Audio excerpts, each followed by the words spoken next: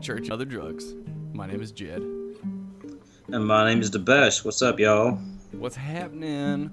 Debesh is sitting in for Jay, who had a very serious engagement, folks. That I am. It's good to be back. So what's up, man? What's going on in Portlandia? Portlandia, man, it's been pretty cool lately. We drove about 4 or 5 hours to see the Painted Hills, which is one of like Oregon's 7 wonders of Oregon. And it was just beautiful out there. This was for the eclipse. I know a lot of people. Yeah. But it was like we had 2.5 minutes of totality. When we went up there, there was just like a community of people that were so like, just like really awesome people and like so into it. They had all these scientists and like was it people like a hippie commune or something? Yeah, it was kind of like that, you know. And like these people, they had these massive telescopes they brought with them. So like this dude's showing me like the rings of Saturn and like different constellations and galaxies and shit. I'm like, damn, scientists. Yeah, it was. Was anybody tripping? Oh yeah, like most people. Were they for real? Like you could tell. Yeah. Well, the people I was with were tripping, and I don't know. Like I definitely don't recommend like that for a newcomer, but I don't know. It's weird. Like when I've been around people tripping lately, I've had like the best time. Yeah. Yeah, like definitely it just not depends for a on who it newcomer. is. No, but did one of them look to you and was he like, dude, am I freaking out or is the sun gone? Dude, where did it go, man? It was just there a second ago. Oh, the funniest meme I happens saw. when I'm tripping. Yeah. The funniest meme I saw was a picture of a heroin needle, and it said, "Don't forget your eclipse glasses," and then it showed his pinned out pupils. For the congregation, your pupils get incredibly small on opiates. That's why so many people are mad at Requiem for a Dream, because that's the only thing that movie got just way wrong was their pupils dilated. Right. I was like, man, his shit must be cut. Oh, dude, I can't remember what made me think of this.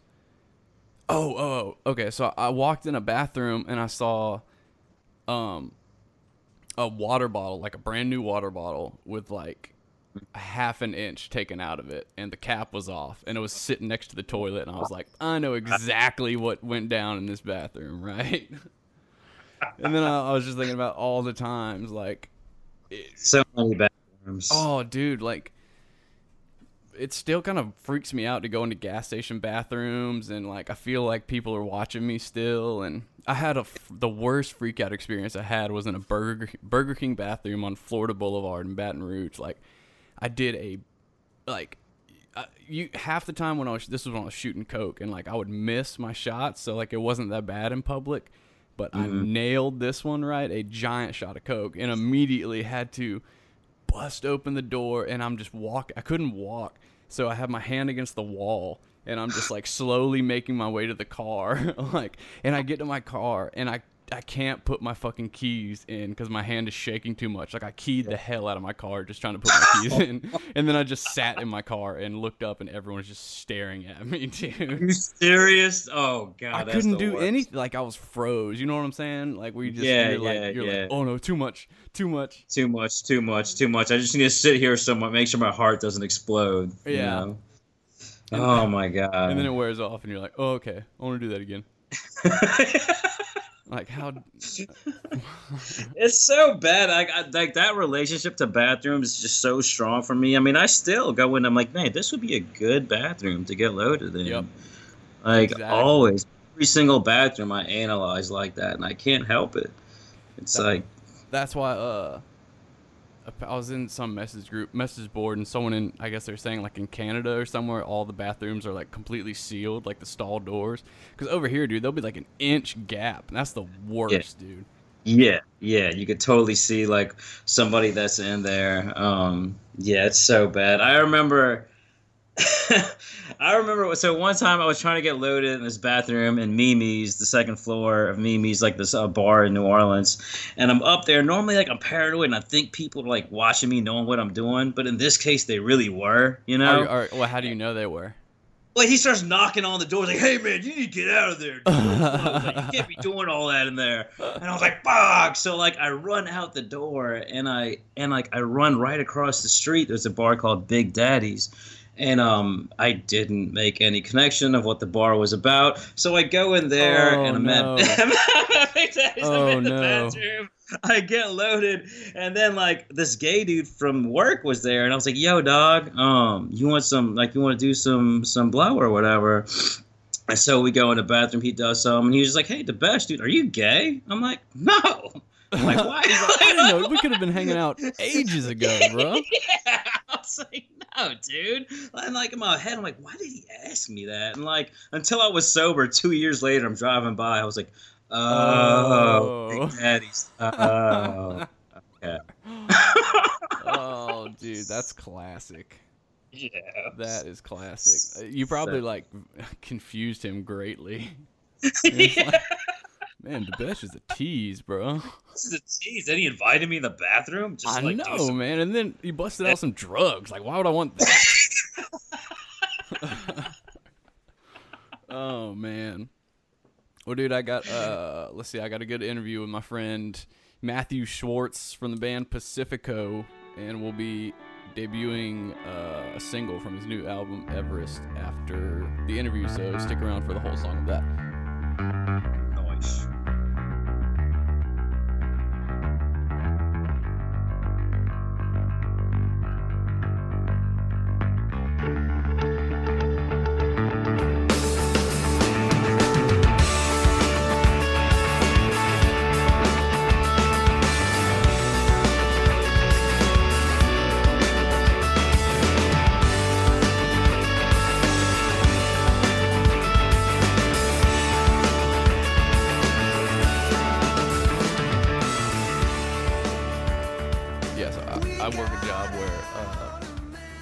All I do is work outside, and I have headphones on, so I literally have 8 hours a day to kill. So that's how I found out podcasts.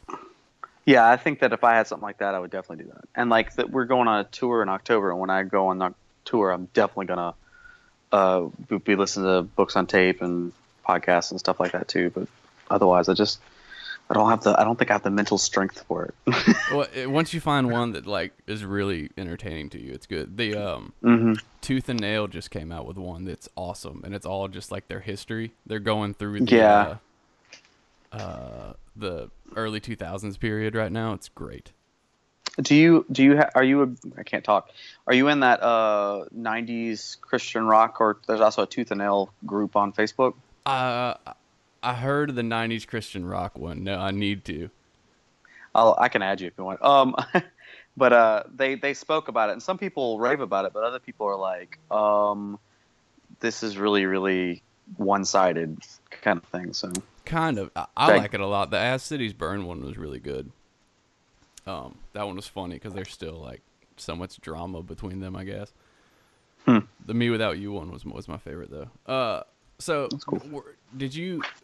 Did y'all, my memory fails me, but for some reason, did y'all like start in the Christian music scene or something, or were y'all related to that in some way, or am I just completely making that up? Yes and no. All right. My father is a minister, so I grew up in church, so there definitely was that thing, and I wasn't allowed to listen to anything but Christian music growing up. And then when I started doing music, what was your favorite? Sorry, go ahead. I was the same thing. What was your favorite? Michael W. Favorite Smith? Christian bands? That was my very first favorite. Then DC Talk. Oh yes. And then like when I started getting into rock and roll, I really liked Dakota Motor Company. I love, and I still to this day, I love Starflyer 59. They would probably be my favorite of all time. Nice. I loved Poor Old Blue. I loved Bleach, Plank Eye. Oh, dude, yeah. That's some good Joy stuff. Electric. Yeah. Nice. Okay, so go from there. Okay, so I listened to Christian music and stuff, and then I started doing music. My first band was with my brother, and we played at my dad's church. And I've got tapes of this, and I'm going to probably in the next year have them digitized where I can have MP3s of them and send it to the people that I was in the band with. so they can laugh as well. But it's cringeworthy, to say the least. I basically was writing like Nirvana, really depressing kind of songs, but they were Christian related-ish in some way, and I played them at my dad's church, and I don't know how he let me do that. What kind of church was it? Like what denomination? Baptist. Okay, where was this at? You're from Georgia, right? Georgia, yeah. It was it was 30 minutes south of Atlanta, so it was in Stockbridge, Georgia. Okay, I was born in Stone Mountain. Yeah. Yep, that's I'm from South Carolina, so that's more my neck of the woods than Louisiana is. Yeah, we won't get into it, but I'm very interested to see what they do with Stone Mountain now that they're taking all the Confederate stuff down, because that's what's on the side. Yeah, that's the racist Mount Rushmore, dude. Yeah. Yeah. Maybe we will get into that, but keep going. Maybe not. So then after that band, then I started another band with guys in high school, and that was the guy. We ended up breaking up because the guy wasn't Christian, and now he's super Christian. So it was a weird situation at the time, but that was my super Nirvana phase and such. And then when I started Pacifico, I guess right before that I played in a band that was a Christian band called Linger, and I played bass in that band. And the drummer and I decided to start Pacifico as a side project, and then we all ended up parting our ways and such. And what's the age and time frame? Linger I was 19, I want to say, and then Pacifico was started when I was 20. Okay. And yeah, it was started. We played churches and stuff, but we also started branching out and playing bars and stuff too. Probably a couple of years into it. At first, yeah, it was all Christian shows. We played a lot of a thing called Greenhouse, was a very popular place in Atlanta, and we did tours with like the Huntingtons and a band called 17 Split. Oh yeah, and I've heard of that. And who else did we do tours with? We did the Schwartz with Copeland. We did our split EP with them, and I don't know. I have the worst memory in the world, but yeah, it's all that kind of stuff. And then we started branching into bars and stuff like that too. And I've always heard church shows like paid the best. If you're like an early touring band, churches paid the good money. Yes and no. There was one instance. I think it was not us. It was our friend Subton Split, but it might have been. This is where my memory isn't really good. It might have been a tour we were on together, and they were collecting for us. But the story was this: is that they went to go get the money at the end of the show, and the guy was trying to short them on money. And they're like, "No, dude, the guarantee was this." And he's like, "Well, I thought y'all were doing this for God." Oh, I was hoping it wasn't going to go there. Wasn't your music a love offering? Like, isn't that? Yeah. You're doing good. Yeah, exactly. That's so shitty. Yeah, that's bad. But yeah, I mean, yes, typically, yeah, because most bars are all door deals. So, I mean, if you don't get people in the door, then you don't get, money. Yeah. But yeah, that's the thing. So how long did y'all stay with the? Because did you call yourself a Christian band, quote unquote? No, I actually was never a fan of that. As growing up in church and then liking bands like I like, because I think that it was great that bands like Starflyer 59 would be considered Christian because I was allowed to listen to them, but I also felt like it was unfair to them because they could have gotten much broader of an audience and not have had that stigma. Because like even when bands like POD or MXPX kind of broke out into mainstream, there still was that stigma where people were like, oh, they're a Christian band, and they were like I don't know, there was a wall between them and wanting to listen to them kind of thing. And I thought that was really stupid. I kind of thought that Christian music for the most part was kind of dumb to begin with because it kind of seems like you're singing to the choir. Like all these people know everything you're singing about, so what is the point of singing these people kind of thing. Well, there was like the heyday of when Christian, I guess, like when Under Oath really took off and you had like Norma Jean, there was kind of the heyday, and all of a sudden it was, I guess it was really when like that era of Tooth and Nail and Solid State was out, and it became like really the in thing to do. Like I remember they had have you ever seen the video of the Bible study they had at Warped Tour that like that Fat Mike crashed from NoFX? It's fantastic. You should Tim from Under Oath still has braces. Like, it's hilarious. But, awesome. So what was your personal feelings on it as far as like, so you're a preacher's kid, which comes with its own, it's a whole other can of worms.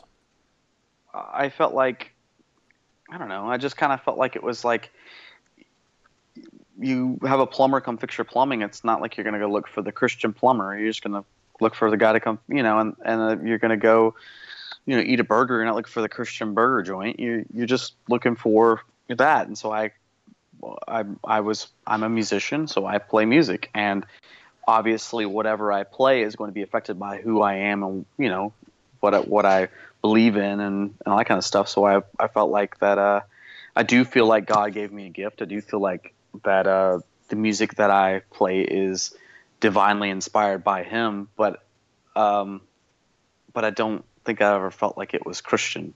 I always felt like it was music. What about, did you stick with those beliefs? I guess, like, personally, where did you go? Like what I just stated? Or no. Like with like your personal beliefs as far as like Christianity goes, or faith, or whatever, however you want to. Yeah, I would say that I would say that I'm still Christian. I still believe in God and such. I have yet to stray to a place where I feel like I need to renounce anything or anything like that. I definitely have had a lot of soul searching, as most people do as they get older and such, but because that happened. I'm sorry. Go ahead. No, you go. No. Yeah, I don't know what else I was gonna say. Yeah, it's just I think that it's always growing, and I just ultimately believe that there is a God, and I believe I have a relationship with Him, and but I don't know that I conscribe to one particular denomination or sect or anything like that. Because that was also the interesting fallout of after the whatever alternative Christian music boom, whatever you want to call it. Like, it seemed like as soon as David Bazan came out and was like, "Yeah, I don't believe any of this anymore," it was like tons and tons of people were like, "Yeah, I didn't ever really believe the whole time either. It was kind of a cash grab." Right. So that's an interesting phenomenon, and you wonder how much of that happens. So where'd the band go? So you started Pacifico as a side project, and then it obviously became bigger than Linger. Right. Yeah. It started with me and a drummer. His name's Joel, and then we added this guy Ben who played bass, and we were a 3-piece. And we did an EP. I guess we did 2 EPs. We did an EP and then a split EP with Copeland during that time, and then right after that, that's a pretty big deal.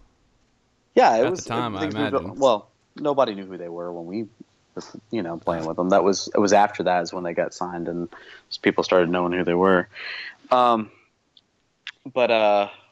yeah, we did both of those with Matt Goldman. Yeah, that's his name, right? Yeah. And we then after that we added a guitar player, and then we added another guitar player, and then I moved from playing anything to just singing and stuff. And around that time was when we started doing showcases and such, and we toured a lot, and then we would get have labels have us come out to LA or New York and do showcases and such, but nothing ever came from it. It was like literally at the time where everything folded. Like, I remember our manager told us on a Friday. The music industry, you mean? Yeah. Mm-hmm. Our manager told us on a Friday that Atlantic Records was going to sign us, and they're sending the contract over on Monday. And I was like, "Oh crap!" Oh wow! Yeah. And then Monday comes, and it's like 5 p.m. I hadn't heard from my manager, and finally he calls me and tells me I got bad news. I'm like, "What happened?" He's like, "The A&R agent got sacked on Friday at the end of the day." Oh no! And like that's just like one of like 10 stories that I have of getting almost signed and crap falling apart.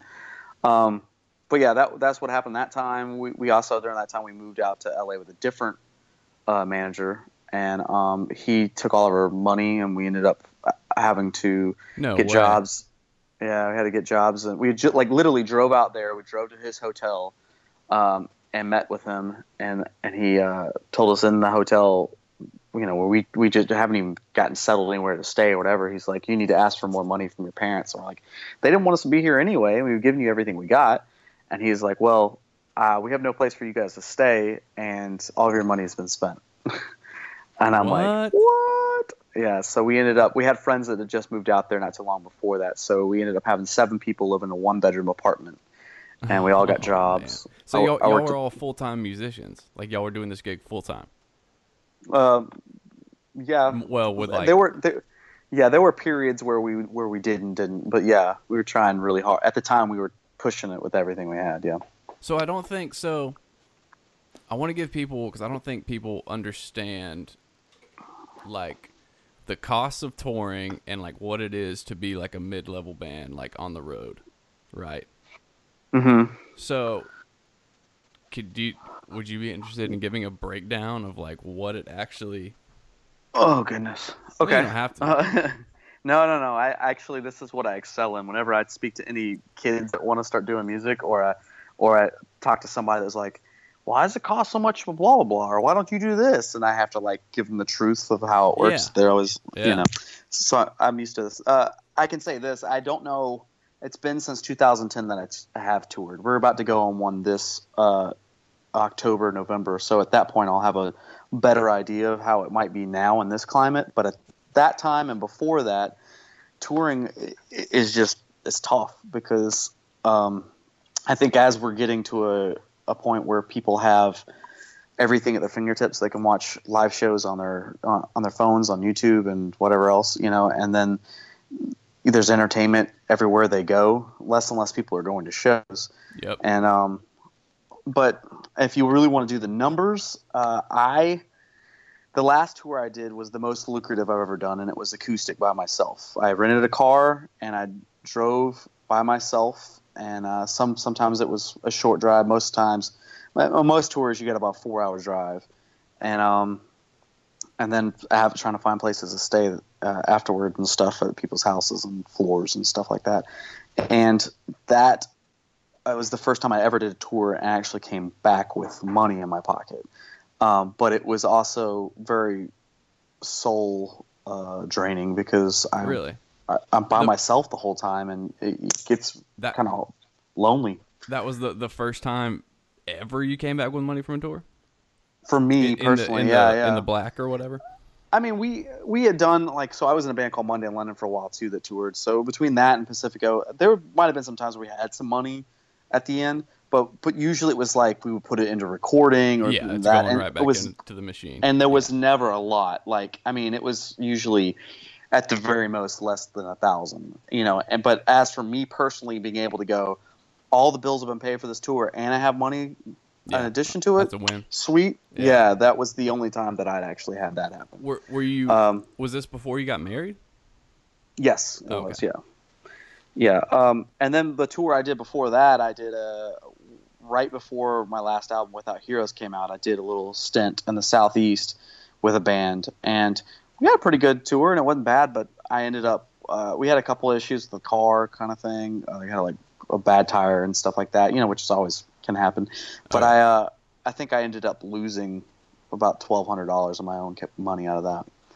So what? Okay, well let's thank you for that. Let's rewind back. So you're in LA and the manager just took all your money. Mm-hmm. So you have to. I would imagine. Are you thinking like, okay, maybe this isn't what I'm supposed to do? Or does that ever come in? What? Jesus. Yes. Yeah.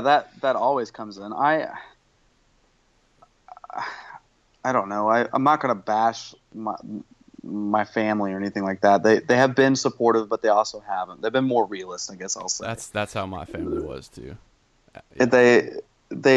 I remember when I realized that this is who I am and what I wanted to do, the first thing my parents did, and I don't know, I guess it was fortuitous, that they found on a 60 Minutes or whatever, they had a whole thing on this recording artist or independent musician, and so they taped it, and this is back during VHS, and then they showed it to me to try to convince me to not want to do music, And Was it like a behind the music tragedy story or something? Kind of. Like, I mean, he was just such a showing. good boy. It was just showing how hard it was, you know, like, Yeah, he did yeah, this yeah. and he did that, and nothing happened, kind of thing.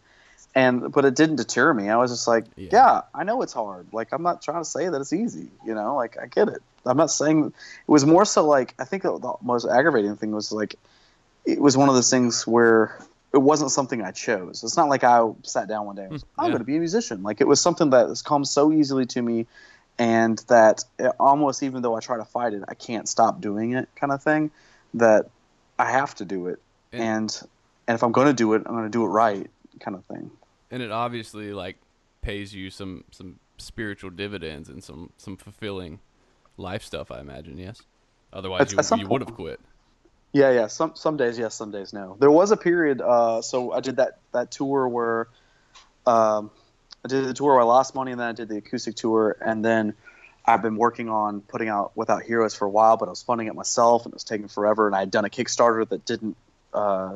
I didn't get my goals. So I didn't get any of the money, and I was just very, very down about everything because it was the first time I was doing everything by myself. I just moved, and I quit music for a while. I probably quit for about 9 months, and I just worked, and I tried to see what it would be like if I just didn't do that anymore or put it somewhere else in my life. Was that back when you had first moved to Baton Rouge? You remember the first time we met? I don't know if I remember the first time we met, but yes, that was when. I think it was at that. Go ahead. I think it was at that Christmas party. Mm-hmm. Because you were dating Autumn at the time.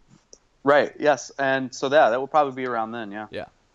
Yeah. Because we moved here in November, and that was December, so that was like a month later.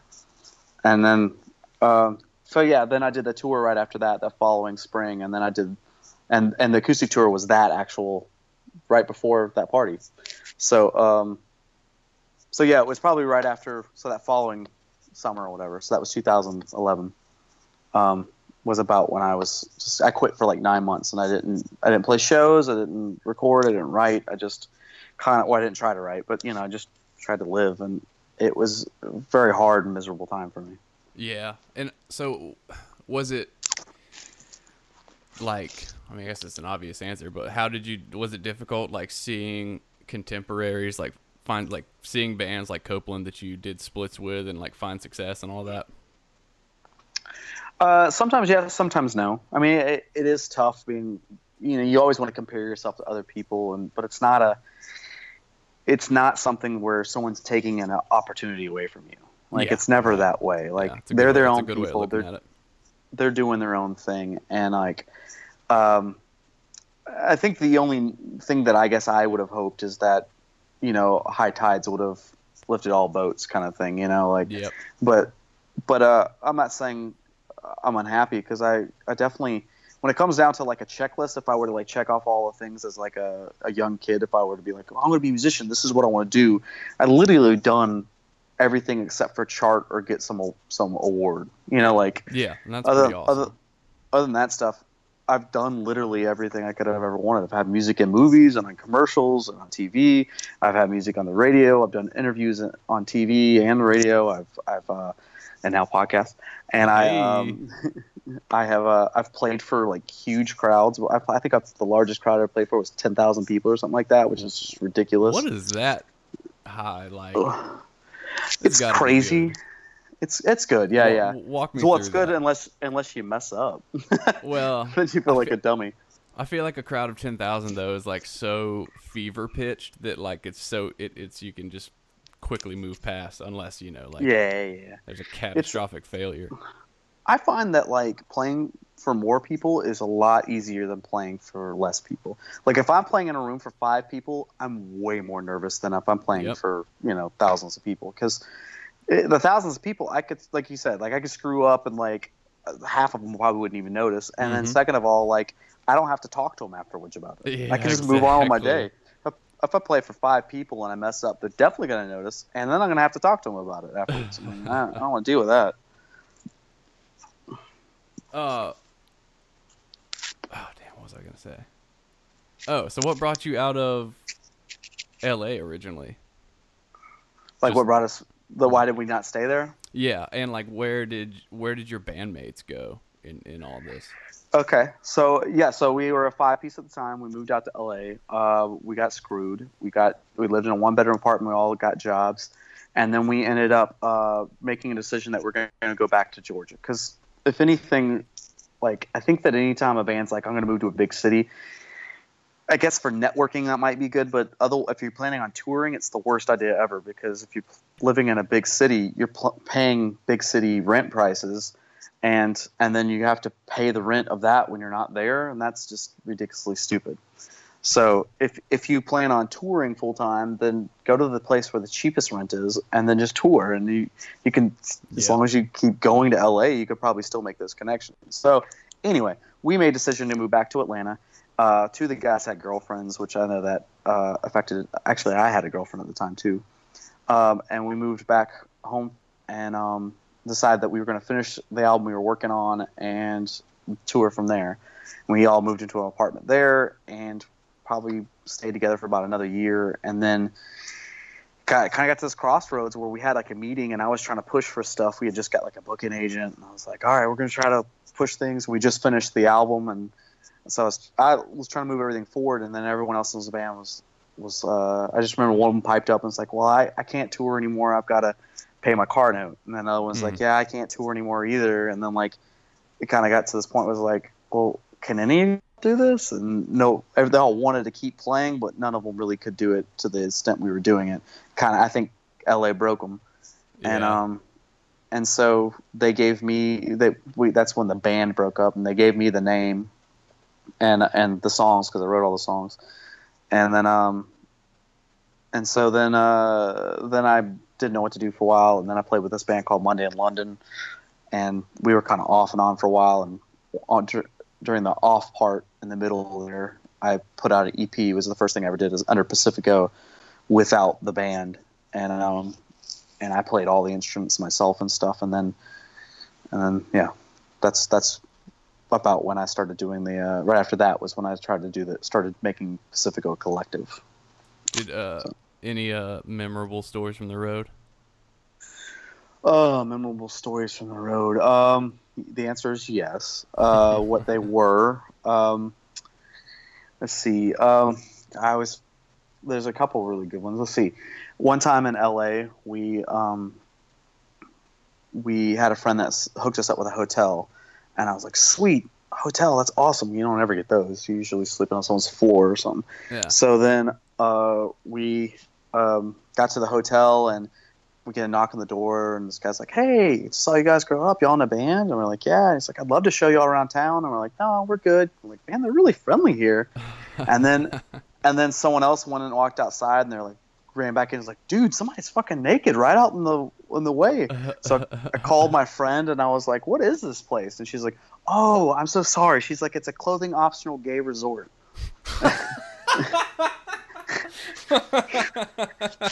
And that night might be the most infamous night in the history of any of my touring, because in that night, between two bands that were on tour, one guy had a lip ring, and he thought he had got the lip ring stuck in his lip, and the next day we had to go and find out that he didn't have it in there, but he'd been playing with it so much that it was huge. Ugh. And then his drummer, we couldn't find him forever.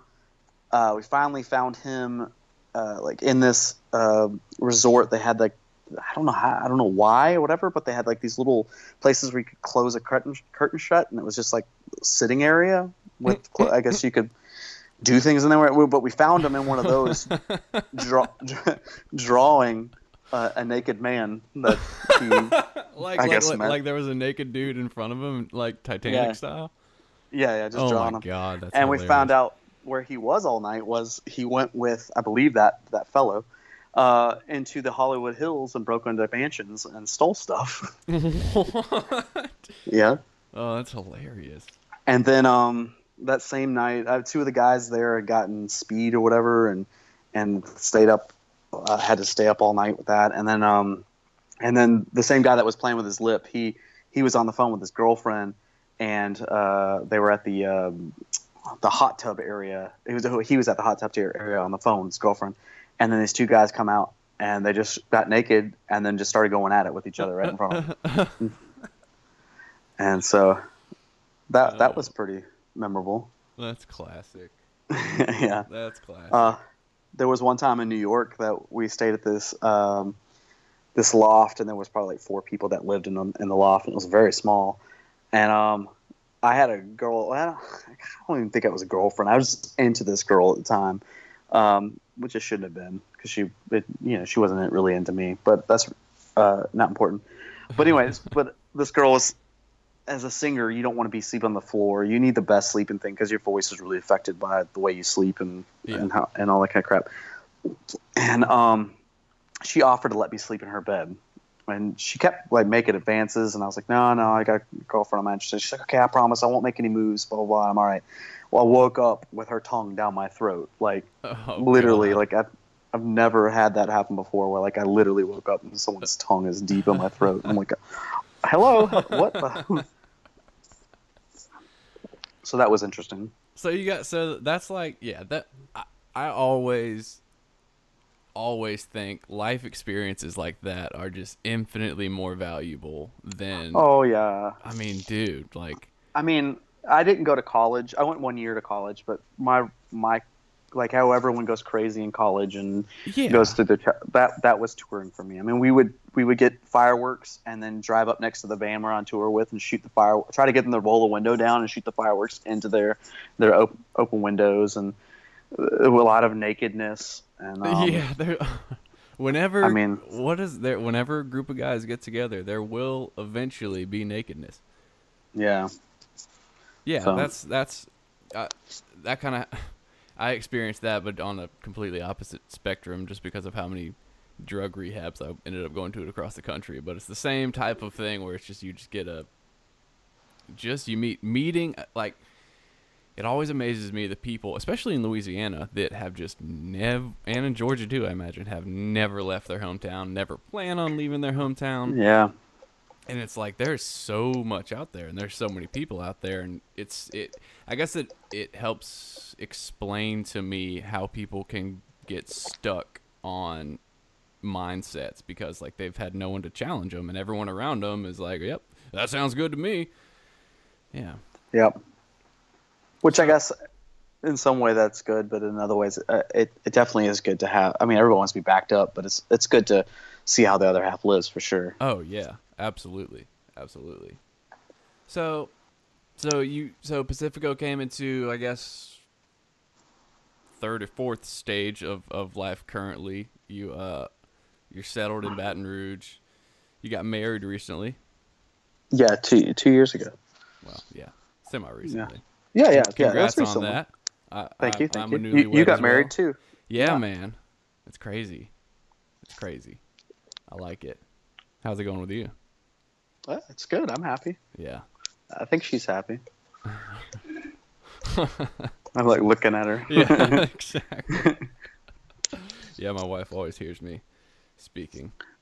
So now pretty much, what do you do to make the rent? I turn tricks. No, I'm just kidding. That's it's good money. It's good money. They're like, wow, this interview's gone awesome. Yeah. No, I am the general manager of a crepe place downtown Baton Rouge. When I moved here with my ex-girlfriend, who you know, we came from the movie industry. She came for costume, and I came to do music for film, which I have been able to do some of that, which has been awesome. And which films? Most of them are really B films, and a lot of it was like music supervision. So it would be me watching the film and figuring out when the song needs to stop and start and writing stuff down on the table. That's like my dream job. That's what. Yeah, the best part was when it was like they had a budget and they wanted to find a song for this, but they couldn't afford like Rolling Stones, so I had to find a cheap version of something that sounded in that style. That was most fun, and it was really good because we always try to find local music. Like 90% of the stuff we used was Louisiana bands, or at least southern bands. But yeah, I mean, like there's some independent film that I'm supposed to get a check for sometime recently, but I don't even know what it's called. The one that I would say is the biggest one with the biggest stars is called Pawn Shop Chronicles, and I helped with the music supervision on that. It's got and I wrote a couple songs for that too, and it's got Brendan Fraser in it and Elijah Wood, and I forget who else, but I want to say Paul Walker. But I actually got to give voice lessons to Brendan Fraser. He had a singing part in the song, and yeah, he's doing a Elvis impersonator, and he was doing a singing part in the movie, and he'd never sung before in his life. So I gave him singing lessons, and I liken his voice to the singer of, oh man, what is the name of that band? Oh man, I see their album cover and everything. The ones that did this song in the 90s says I can't remember the name of it. They also did a song called God Shuffled His Feet. Should do a trivia and see if anybody can comment and tell us what they're called. I'm sure we'll get many emails. It just came to like if I had to think about it. Crash Test Dummies. Crash Test Dummies. That's hilarious, dude. How is the Fraser? How is Reddit's favorite person? Is he cool? He's gotta awesome. Be cool. Yeah, he was really cool. Yeah, he was really cool and he was funny. But yeah, so I got to do that. That wasn't what we were talking about. We were talking about moving here, yeah, basically. So, I guess what I was getting at is, so at this point in your life, I guess what's interesting about our generation is that like there's not much. What's funny is there's not really such a thing as a secure career anymore. So that's really not. It doesn't have to like so many people get. You can sew together a living from so many different ways, and it's pretty cool. And then everybody we're kind of adapting and finding these new things. Like my wife started like an Etsy business, and then she works at a cat sanctuary. I do this, and then I'm in school to be a counselor, and I splice fiber optic internet for LUS, which is like the most random shit I've ever heard of. And that's awesome. So what are the priorities? Like Pacifico, what's the goal? What are you trying to get out of it? Is it just to make music for music's sake, and if people listen to it, cool. If not, cool. Or is there still the drive to try to make it? There's it's a good question. I honestly I just want to be happy, and I want my friends and family to be happy, and I want to have my responsibilities taken care of. Those are my top goals. As for where Pacifico lies in that, I think that for my mental health, what I've learned is that since I don't sit down to write and it comes to me, it's healthy for me to finish these songs and see them through and put them out in the world. But because I'm a perfectionist and I think there's too much shitty music out there, I think that it's very, very important to do it as professional as possible. And so so it takes a lot longer and costs a lot more, than if I did it just on my laptop or whatever.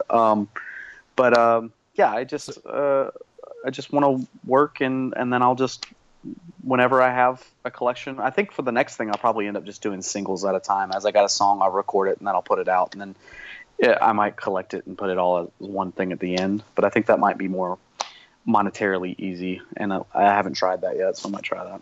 So tell me about the new album then, the forthcoming. It's called Everest. It's due out in October. It's you can pre-order it now. It's I like to push. Where at? Indiegogo. I would tell you the address, but it's like a weird thing. If you go to we'll post it in the show notes. Yeah, that's cool. Yeah, and if you go to Facebook Pacifico Rock, or Instagram Pacifico Rock, or YouTube Pacifico Rock. Oh, sorry, Instagram is Pacifimat. But anyway, it doesn't matter. All of them have the link on there. But yeah, with my music, I try to push the envelope and try something new. I would like to have a career similar to like Beck or Elvis Costello or something like that, where every album might be completely different, or I could have done a different genres and still be doing my craft. And this particular time around, I was writing songs. This is the way it usually works. Songs come to me, I write them, I finish them out. I'm like seeking out trying to find out what I'm hearing and stuff, and then I get them finished and try to figure out what thread is kind of combining these songs together. And this time around, I felt like it was supposed to be more dancey and more pop friendly kind of thing. And I like, since I've started doing Pacifico as a collaborative, I like finding the last 3 albums. Each of them I've found a musician that I've always wanted to work with, or that I've idolized, or both, in most cases.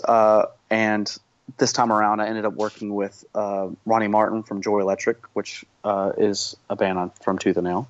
Nice. And he used to manage us way back in the day, and he wanted to work with us back then. But at the time, I was like, no, this doesn't fit our music at all, kind of thing. So it like was one of those moments where like I was listening to these demos and trying to figure out what would work, and I was like, this might be the album where this would be perfect. So I approached him, and he was into it, and so we made demos to click tracks, and to him, he made his part, sent it back to us, and then we formed everything else around that. And I don't know, I know people say that, but this is the most proud I've ever been of anything I've worked on. That's awesome. It's definitely got like its own, I don't know, hue and color to it that the other things I've released have not. It still sounds like me, but it also sounds completely different than anything I've done too. If that makes any sense. Are you gonna tour behind it? Mm-hmm. Yeah, so the album comes out in October, and then we are doing a month-long, 34-date U.S. tour, my wife and I, and we have about 6 of the dates already confirmed and a booking agent working on it. And we're going... Just you? It would be myself and my wife. It started off... musically, rather. Oh, musically. Like she's going to play band too, members. actually. Oh, no kidding. That's awesome. Yeah. She plays piano. So we got her awesome. A synth, and she's going to play synth and sing background vocals. And yeah, it's one of those things where the whole idea of touring started from, we never got a honeymoon, and she's been from school to school to school to school, and she just graduated with a PhD and wanted the summer off, and then wanted to go do a trip with me. So the original idea was go see the U.S., and then we're doing numbers, and we're like, oh, we can't afford that.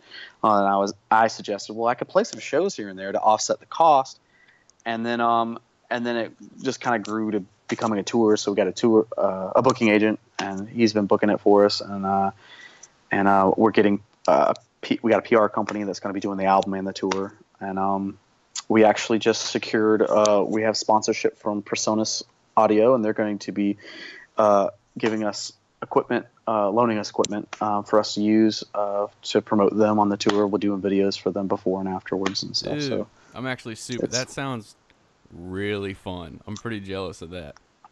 Yeah, I'm very scared though, because I played so we're going to play the tracks. I'm going to play electric guitar and sing, and she's going to sing background vocals and play synth to the tracks from the album.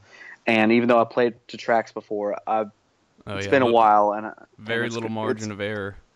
Yeah, and I actually, the biggest problem I think honestly is the fact that like I'm not very I'm not a gearhead. I just right.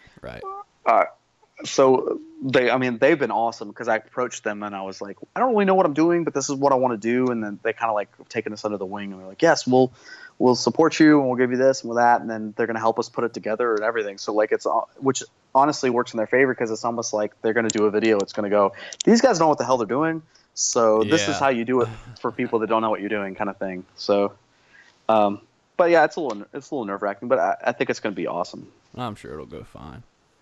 Well, dude, I'm happy for you, and I appreciate you taking the time to stop by and chat, man. And we'll be sure to have all the links for everything. Everybody go pre-order the new album, support independent music, man. It's very, very important. Cool.